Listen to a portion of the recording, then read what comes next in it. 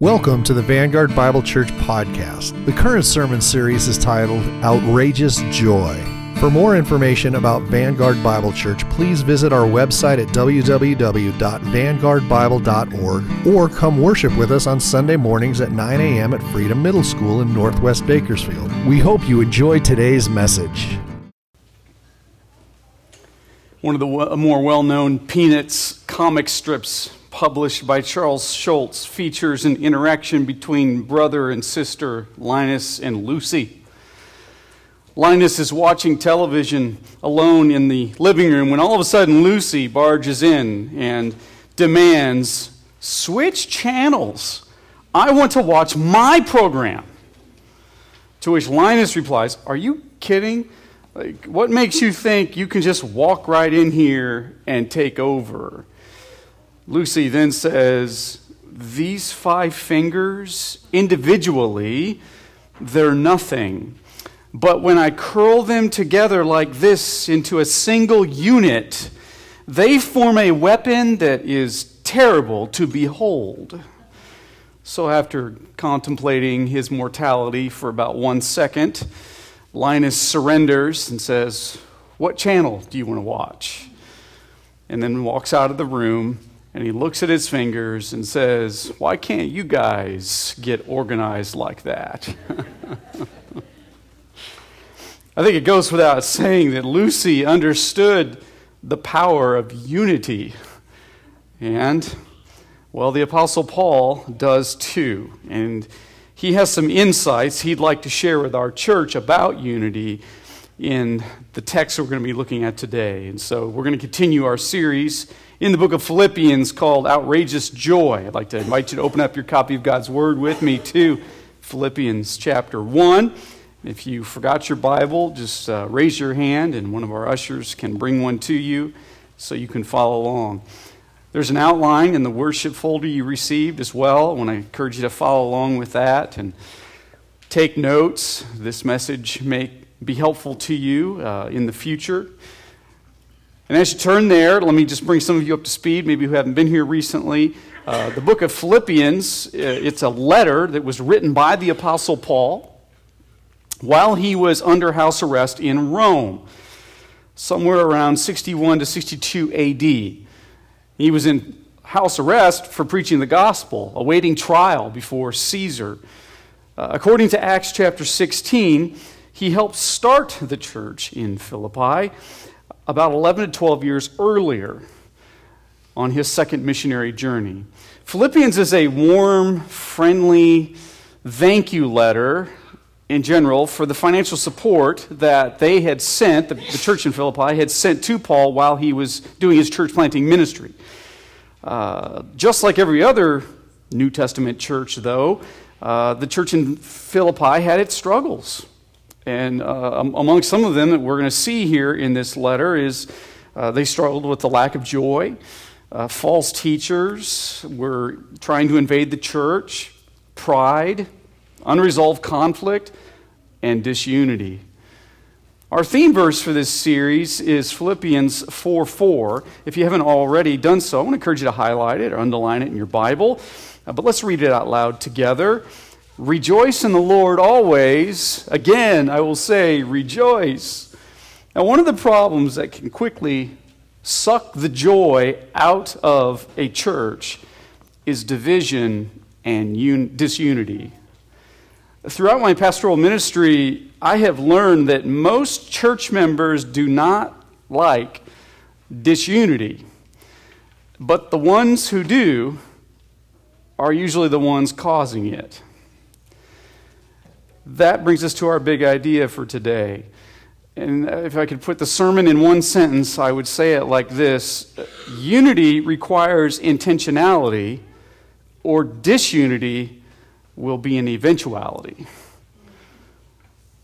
Unity requires intentionality, or disunity will be an eventuality. Sprinkled throughout the 4 chapters of this letter, the apostle tells us the secret to having outrageous joy is having the mind of Christ. Simply put, to have the mind of Christ means to see life and to think about life and to feel about life the way Jesus does. Paul emphasizes this throughout his letter by using the Greek word phroneo. It means to understand, to think, or to direct the mind. Phroneo. Although he uses this word only about 7 to 10 times, depending on which Greek commentary you look at, he gives significant weight to it. And what I mean here by unity requiring intentionality is that unity never happens accidentally or passively. And it doesn't happen accidentally or passively in a church because the adversary is always working to cause disunity. He does this because he knows that a divided church is like a declawed cat. It's not a threat to him anymore. Therefore, churches that are united, they think about unity often, so they do nothing to untie unity.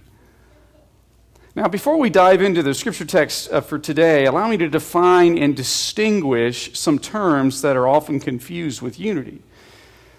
This has come up before in different churches that I've served when, say, for example, I've had to tell somebody they can't do what they want to do, and they throw you want uniformity. You want us all to be alike. No. And so let me define some terms. First of all, unity, it's not the same as a union. A union is to affiliate with others, but without a common bond that makes them one in heart. This is why you can tie the tails of a cat and a dog together with a rope and have a union, but you certainly won't have unity. Unity is also not the same as uniformity. Uniformity is the state or quality of everyone looking alike. For example, you could have a team of football players all wearing the same uniform, the same colors, but it doesn't mean they are a cohesive unit striving towards the same goal. Unity is also not the same as unanimity. That's a hard word to say. Unanimity is complete agreement across the board, but it's not unity. For example, I've been in elder meetings or staff meetings over the years, different churches where everyone was unanimous in the meeting, only to later find out that some in the room told the congregation later they were either afraid to speak up or just went along with the majority. That caused division, but it was the appearance of unanimity, but it wasn't unity. And finally, unity, according to the New Testament, if I was to condense what the scriptures say about unity, a brief definition I would say would be this: it's a oneness of heart and mind to have the same purpose or to agree on the majors. A oneness of heart and mind to have the same purpose or to agree on the majors. For example, you have unity in a family with distinctiveness across the relatives. Parents, children, and siblings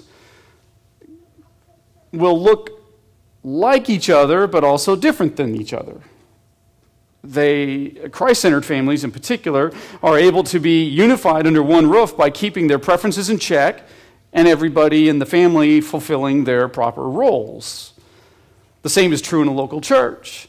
An elder board, staff team, and even church members can be one at heart, one in mind, focusing on the majors, keeping the minors in check or to themselves for the sake of unity. That's what Paul's going to be talking about today in the verses we're going to be looking at. If you would look at chapter 1, verse 27, and follow along with me as I read, Paul says, "Only let your manner of life be worthy of the gospel of Christ, so that whether I come and see you or I'm absent, I may hear of you that you are standing firm in one spirit with one mind, striving side by side for the faith of the gospel." Here's the first of three truths about unity that Paul wants to tell us today. The first on your outline, number one, is this: church unity is protected with a code of conduct. Church unity is protected with a code of conduct. Now, there's a bit of a backstory I need to fill you in on here so we can fully understand what Paul is saying in verse 27. So bear with me for a moment. I'll give you a little history lesson. Philippi was a Roman colony on the far eastern edge of the Roman Empire. It was established in the region of Macedonia after the Battle of Philippi, which took place in 42 BC. The emperor at the time, after Rome won that battle, in order to secure that colony as a Roman city and to keep that property, that territory, the emperor ordered soldiers and some citizens and all their families to take up residence out there on the far eastern edge of the empire.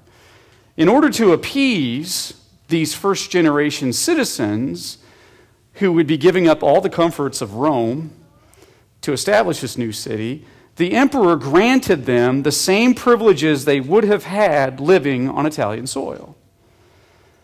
Among these privileges would be the right to self-government, freedom from taxation, and a legal status equivalent to Rome.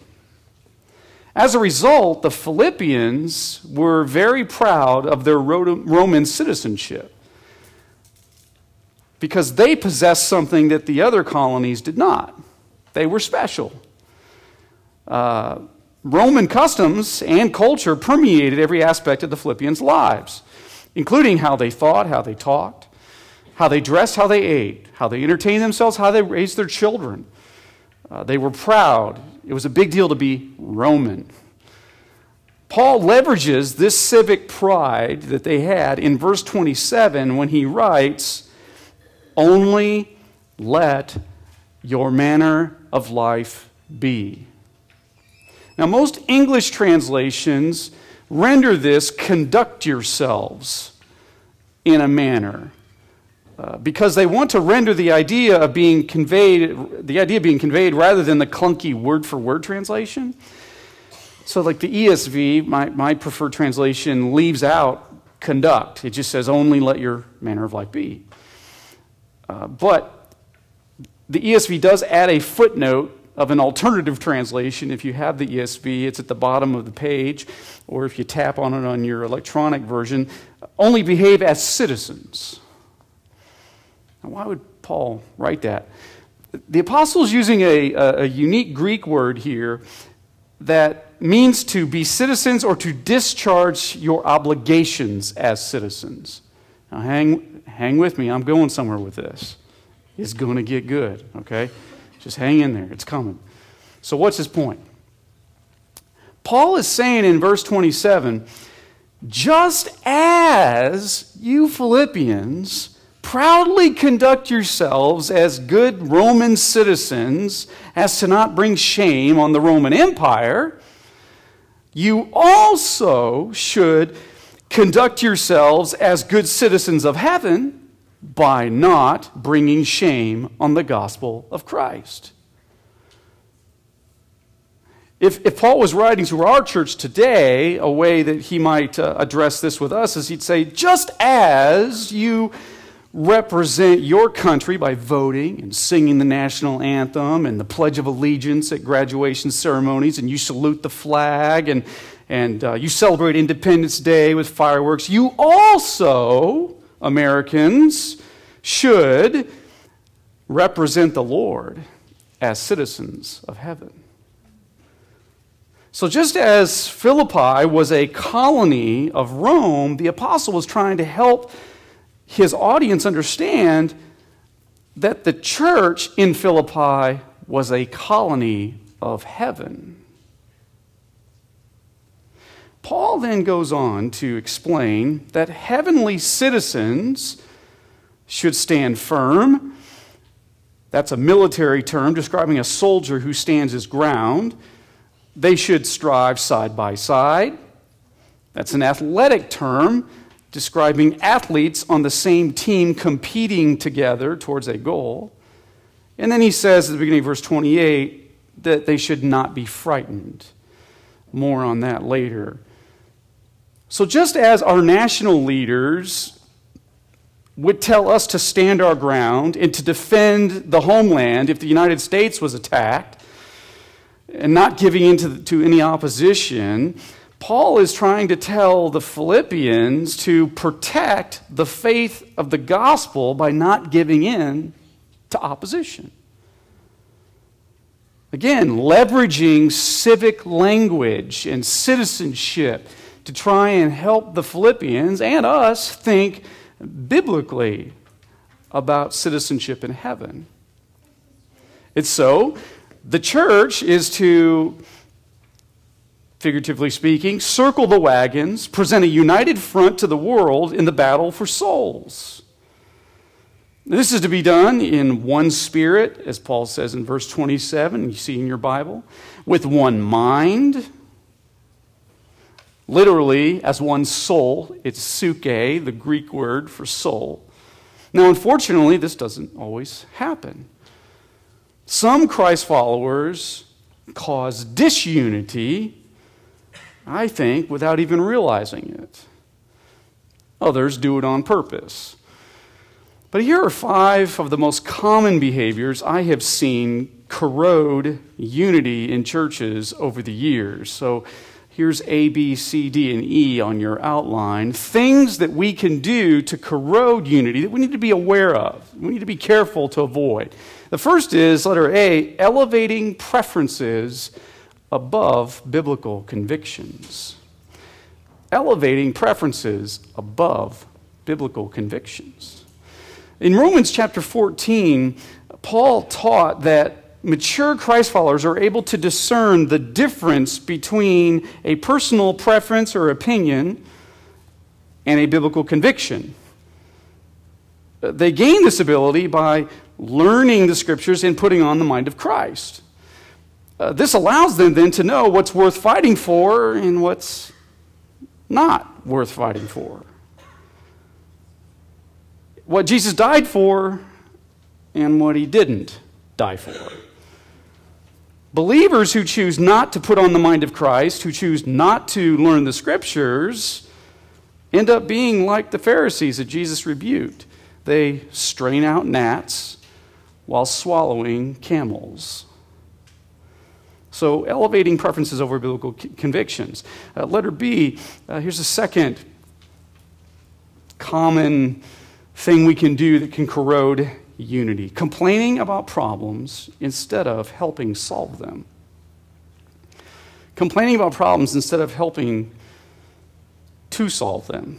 Sorry, I think there's a typo there.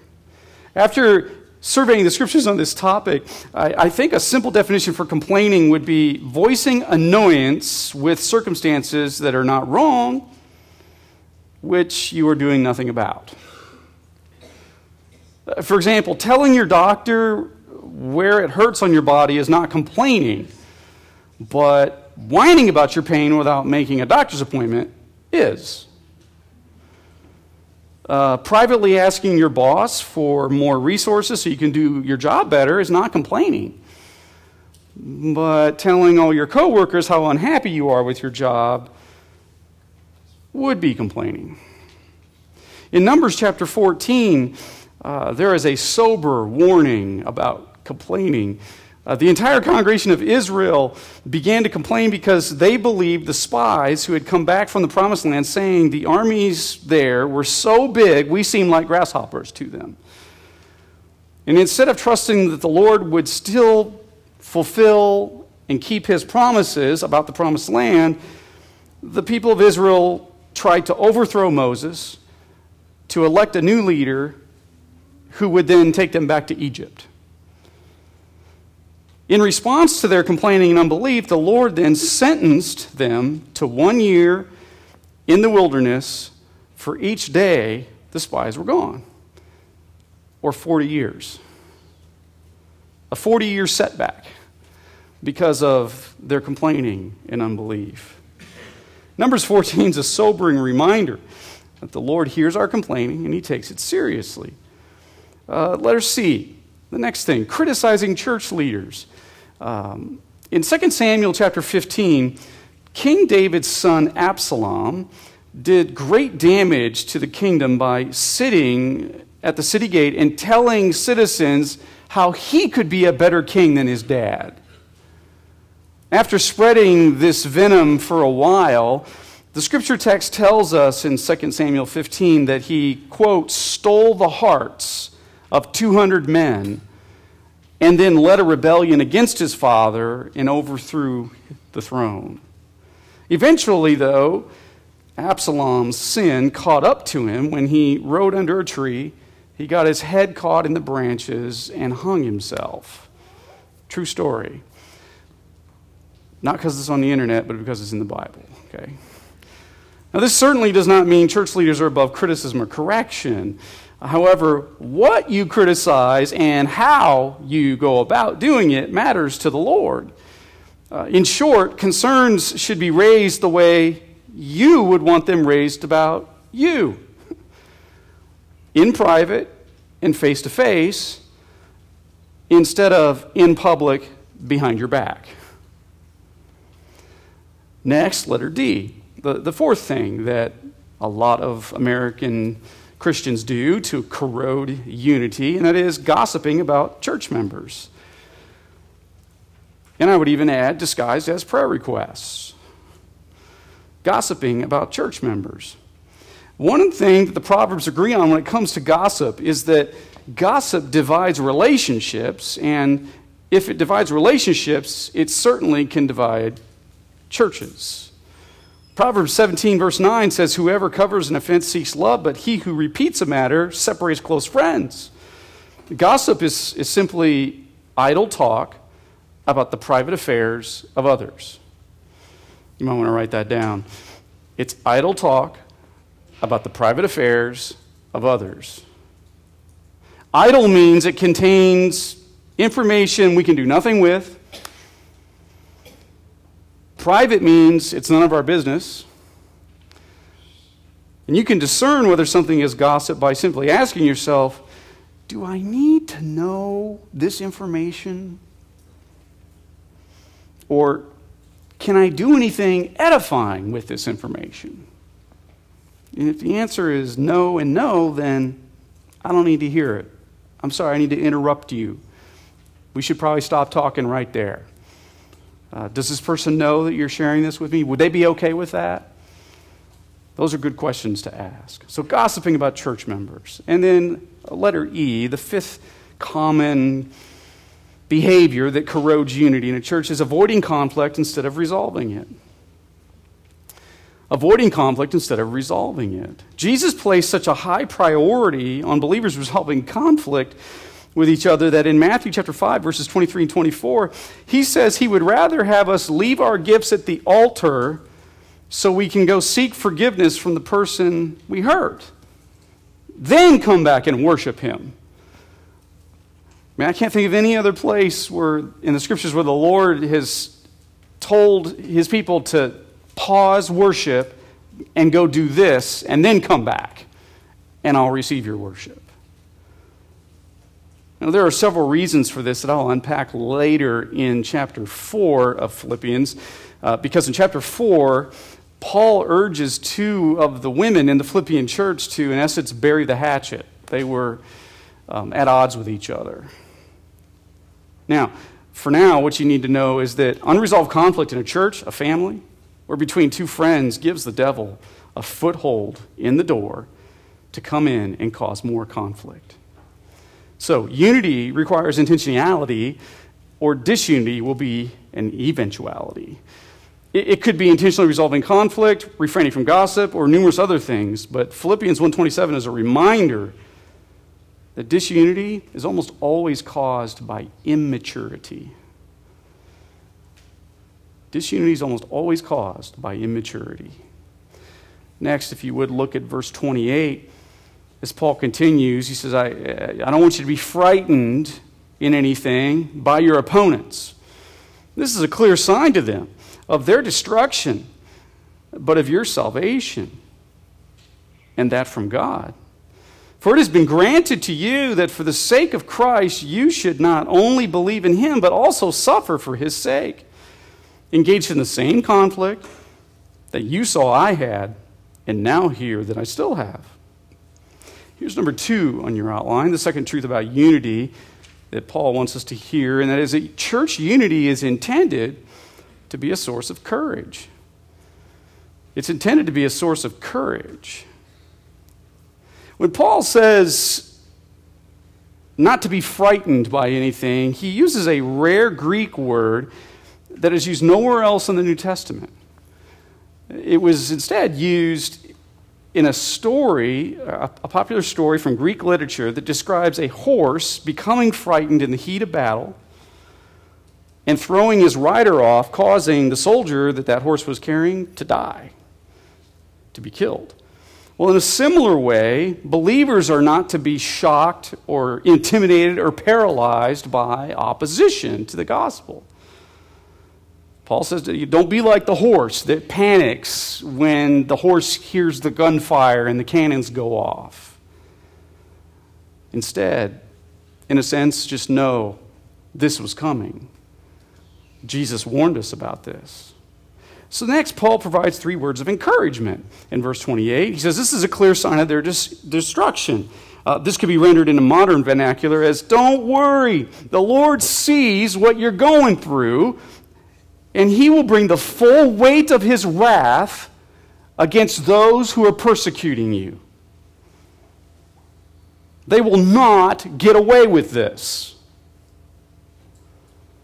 Next, he says, this is also a clear sign of your salvation. Oh, man, so he's going to encourage them and say, don't worry, the Lord's going to bring his wrath on those that are persecuting you for being Christians. And then next he says, by the way, suffering for the gospel, it's proof that you are a Christian. It's proof that you're doing something right. It's even implied in the text here that professing believers who have never suffered for the gospel have more to worry about than those who do. Jesus said the world will hate his followers because they hated him, and that they would have tribulation in this world. And so again, going back to the frightened horse story, Paul's saying, don't be frightened here, Philippians. This shouldn't shock you. Jesus said, if you live for me, this is going to happen. And then thirdly, he encourages them by reminding them, you are not alone. You are engaged, verse 30, in the same conflict you saw that I had. Other believers around the world, including him, are also standing firm for the gospel in the face of opposition and suffering for it. And Paul says, you're doing great, Philippians. You're doing the same thing that, hey, those Thessalonians, they're going through it. The Ephesians, they're going through it. The Colossians, they are too. Welcome to the team. This is a good thing. Knowing that we are part of a movement exponentially bigger than us should strengthen our boldness in Christ. Knowing that there are believers gathered today in other parts of the world in dark rooms that had to sneak out to go to worship service, that are worried about word getting out about their faith in Christ, and some who have even lost family members for the sake of the gospel. Their boldness to continue living for the Lord and worshiping him, man, that should fire us up, considering the freedoms we enjoy here. Uniting around the truths of the gospel as a church, it should give us the same courage that fueled the famous missionary William Borden. After he passed away in 1913 at just the age of 25, he made a profound impact in his short life, though. 6 words were found written on the inside cover of his Bible. No reserve, no retreat, and no regrets. No reserve, no retreat, and no regrets. May we too live that kind of life for the Lord. Next, let's look at chapter 2. verses 1 and 2, Paul moves into the next stage of his argument here. So if there is any encouragement in Christ, any comfort from love, any participation in the Spirit, any affection and sympathy, complete my joy by being of the same mind, having the same love, being in full accord of one mind. Here's number 3 in your outline. Church unity is rooted in the gospel of Christ. Church unity is rooted in the gospel of Christ. What is the gospel of Christ? Well, simply put, it's the fact that Jesus died on the cross for sinners, was buried, and then resurrected. And that anyone who repents of their sin and by faith alone, trusts in Christ alone for their salvation, can receive forgiveness and peace with God and the gift of eternal life.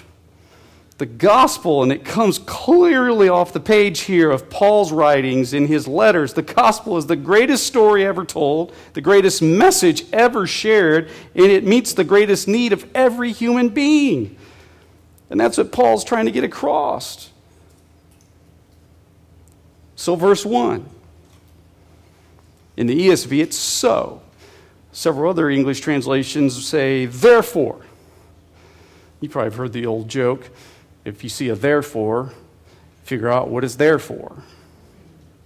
I don't know who came up with that one, but it just stuck in my head when I was in a college Bible study. And so I decided last night to see what it was there for.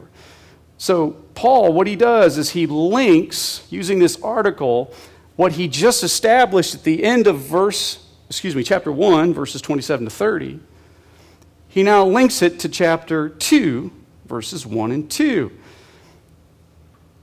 It's his way of saying, because of what I just said is true a few minutes ago, now what I'm about to say to you is also true.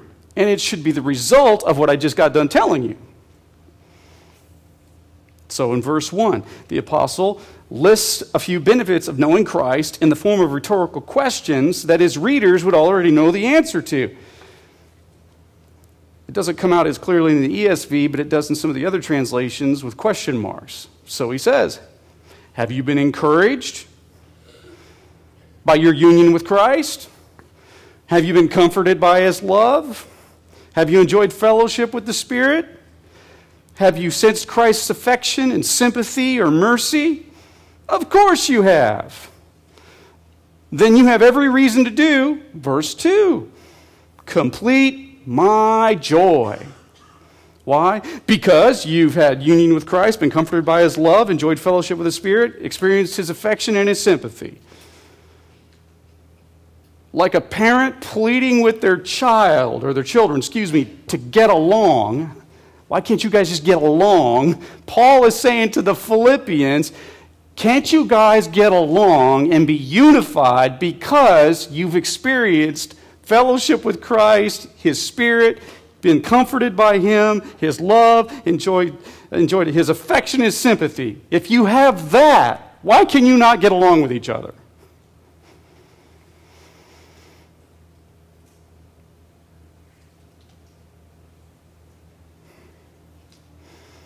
He's imploring the Philippians to literally top off his joy tank, complete my joy. And again, imagine he's in Rome under house arrest, 24 hours a day, 7 days a week, chained to a Roman soldier. The soldiers take shifts being chained to him. He's writing to the Philippians that are several hundred miles away on the eastern side of the empire in a colony.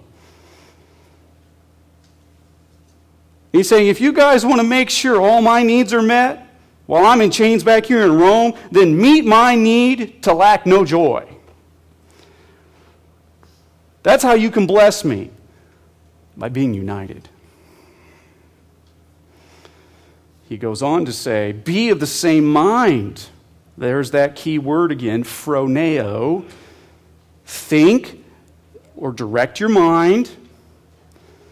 The apostle knows the way they think will determine the way they feel, and they have to control the way they feel in order to have unity. He then says, have the same love, meaning they should love each other unconditionally the way Christ has loved them. Being in full accord literally means having the same soul. But Paul is stressing being united in spirit or having the same desire to be united and focused on the gospel, the gospel, the gospel. He's doing everything he can to raise the Philippians' eyes from their petty differences they've been squabbling about. He's trying to get your eyes off yourself and get your eyes back up on the Lord and the gospel, because there's a greater mission here you need to be doing. There's a bigger picture and a greater cause that is worth dying for. Church unity is rooted in the gospel. However, sometimes the peace of unity needs to be broken for the gospel. In his book, Warnings to Churches, J.C. Ryle wisely states that when the truth of God's word is threatened, unity needs to be broken. He then gives examples such as Martin Luther breaking rank with the Catholic Church over their drift into traditionalism, and the Apostle Paul confronting Peter in Galatians chapter 2 about Peter's hypocrisy towards the Gentiles regarding the gospel. And he goes on and on and on, gives several other examples. Ryle then concludes his arguments for breaking peace of unity for the sake of the gospel and he says this in conclusion.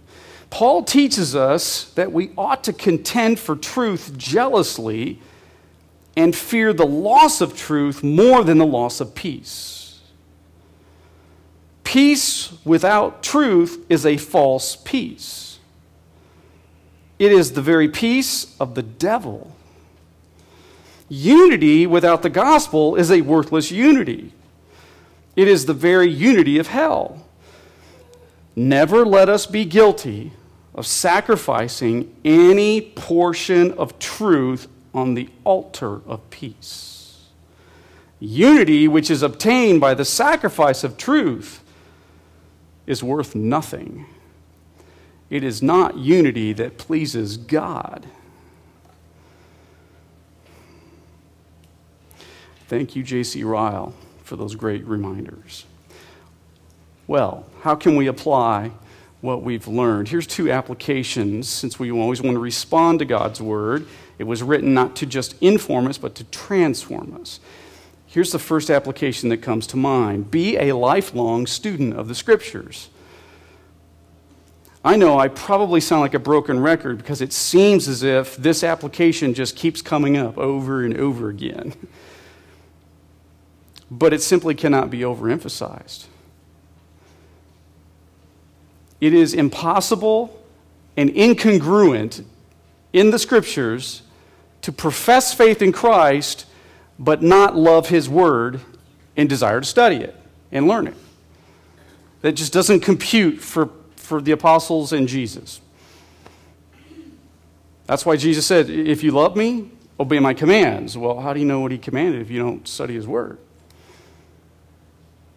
That's why James said in James chapter 1, obey His word and do it. Put it into action because you'll be blessed in doing so. We are to be doers of the word, not just hearers.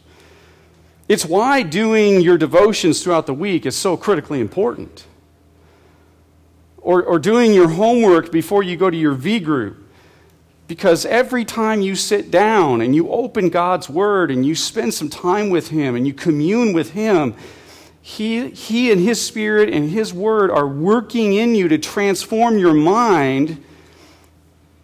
And although you don't see it happen, like it's not dramatic over the course of one day or 1 week, you should be able to look back over a year and go, wow, man, I used to watch that, but now I don't because I've grown in my knowledge of the Word and the Spirit's been convicting me about this, so I don't want to watch that anymore.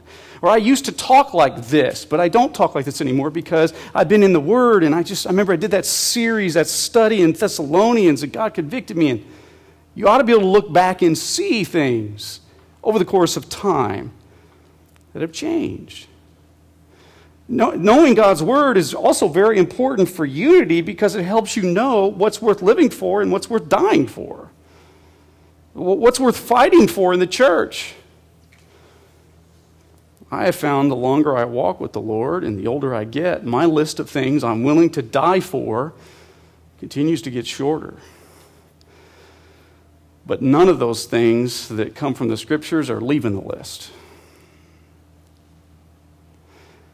So I just have to ask, do you know God's Word better this year than you did last year? And do you have fewer opinions this year than you did last year? I encourage you to consider that. Number 2, always put the church and the gospel first. This is hard in consumeristic America, where so many churches have made it all about you, man. It's all about you. It's not about Jesus anymore. It's about you because we want to please and reach you. But when Jesus died for the church, he put the needs of the church before his own. And as imitators of Christ, we should deny ourselves by doing the same. Therefore, we serve faithfully, we give generously, we resolve conflict biblically, we love each other unconditionally, we witness boldly, and we share our opinions only occasionally. Because the church and the gospel must come first.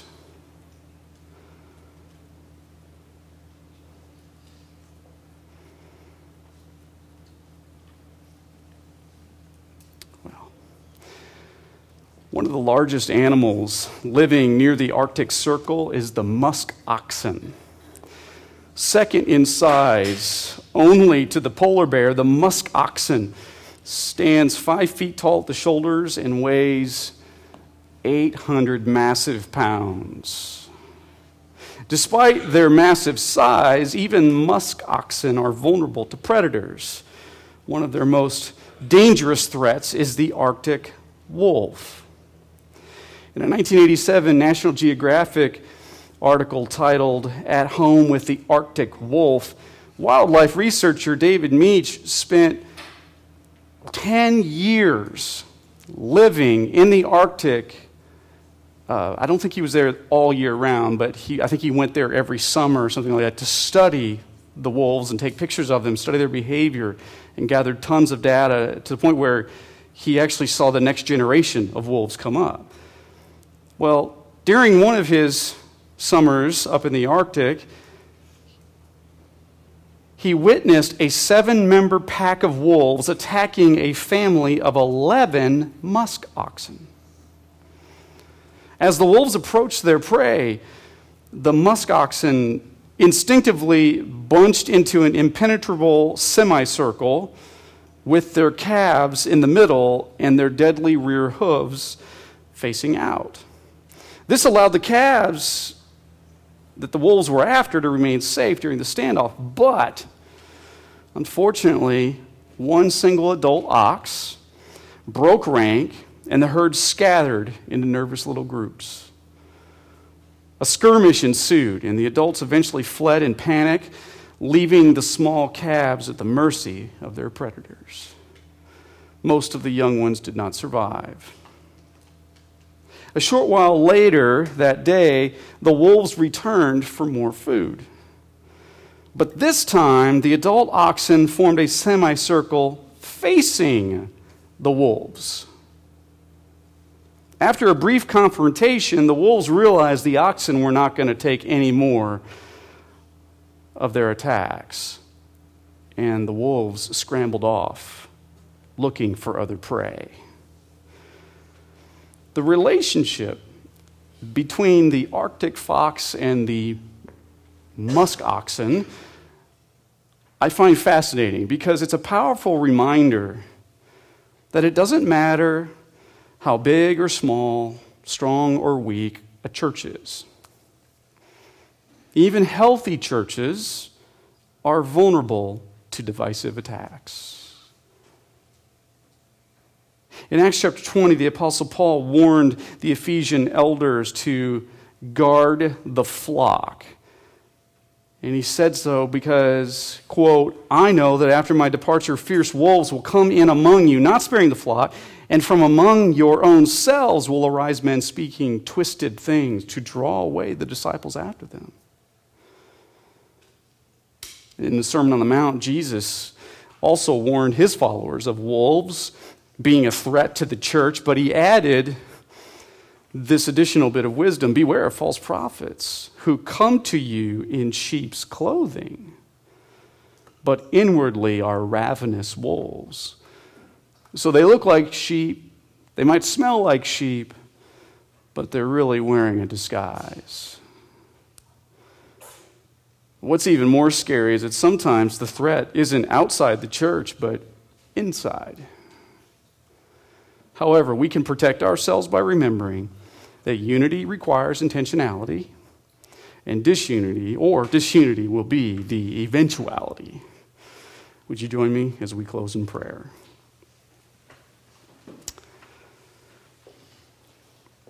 Heavenly Father, I realize that in a group this size, there are some who perhaps have had painful church experiences where disunity and division reigned.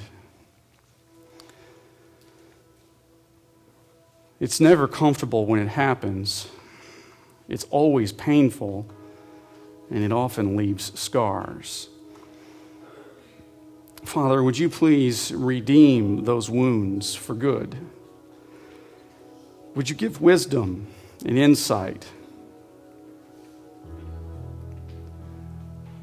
And Lord, would you use those painful experiences to grow those who have experienced them? Father, I also just want to pray for our church, that you would protect our church from those who would do harm. Some don't even know they're doing it. They don't intend to. Lord, please, would you use your word and the scriptures we looked at today to help them see that they may be unintentionally causing division with what they say, what they do, or how they think. And Lord, if the adversary sends anyone from the outside, would you help us to be discerning, to know whether they are a sheep or a wolf? Would you help us, Lord, to set our emotions aside and to be able to put the church first and the gospel first, to protect the church? We love you, Lord, and we thank you for this sobering truth, the practicality of your word, and how Paul is able to, inspired by the Spirit, provide great wisdom and to remind us of how we can be unified and healthy as a church. Thank you, Lord, for that. It's a timeless message that we needed to hear today. In Jesus' name we pray. Amen. Again, we hope you've enjoyed listening to the Vanguard Bible Church podcast by Pastor Cary. For more information about Vanguard Bible Church, please visit our website at www.vanguardbible.org. Have a great week, and we hope to see you at Vanguard Bible Church.